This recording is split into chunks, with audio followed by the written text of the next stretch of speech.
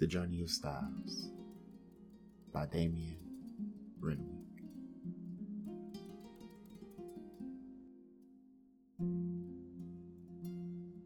Limestone Pensmith.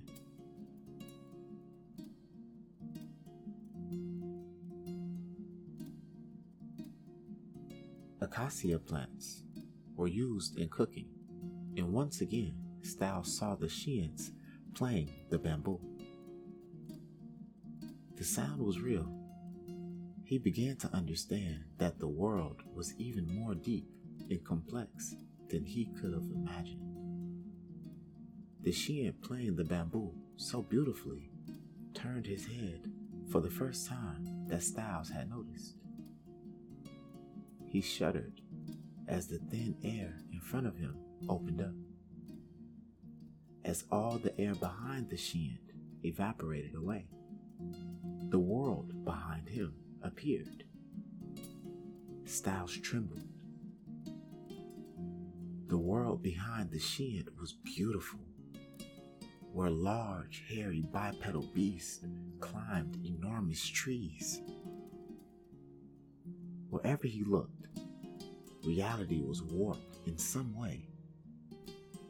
White spirals of air developing to the right of the bamboos.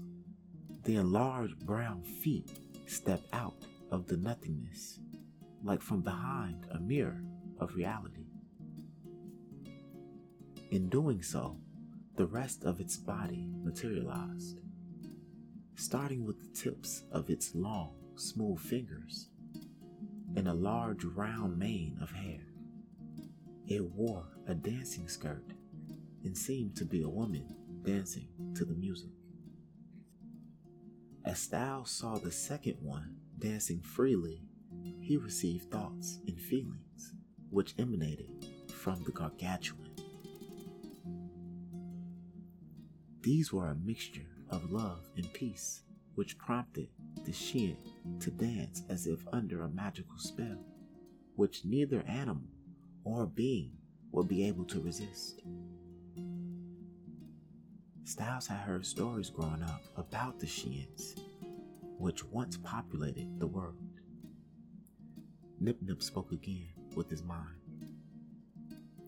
The Shians had turned away from the good life and embraced a dual way of living. Some Shians had resisted, and it had been because of this that they were still on the earth. A great flood had drowned most of them long ago. Mankind, which are now children of Hawa, and are treated as such. Styles knew these creation stories, but never needed to put stock in them until now. Styles was becoming aware of the real in the myth, in the imaginary line that was sometimes perceived in the middle. Now he was beginning to understand. The rest of the week carried on the same way. Every night, the teachers were used, and by the sixth night, 6 Shians, all of varying sizes, had appeared.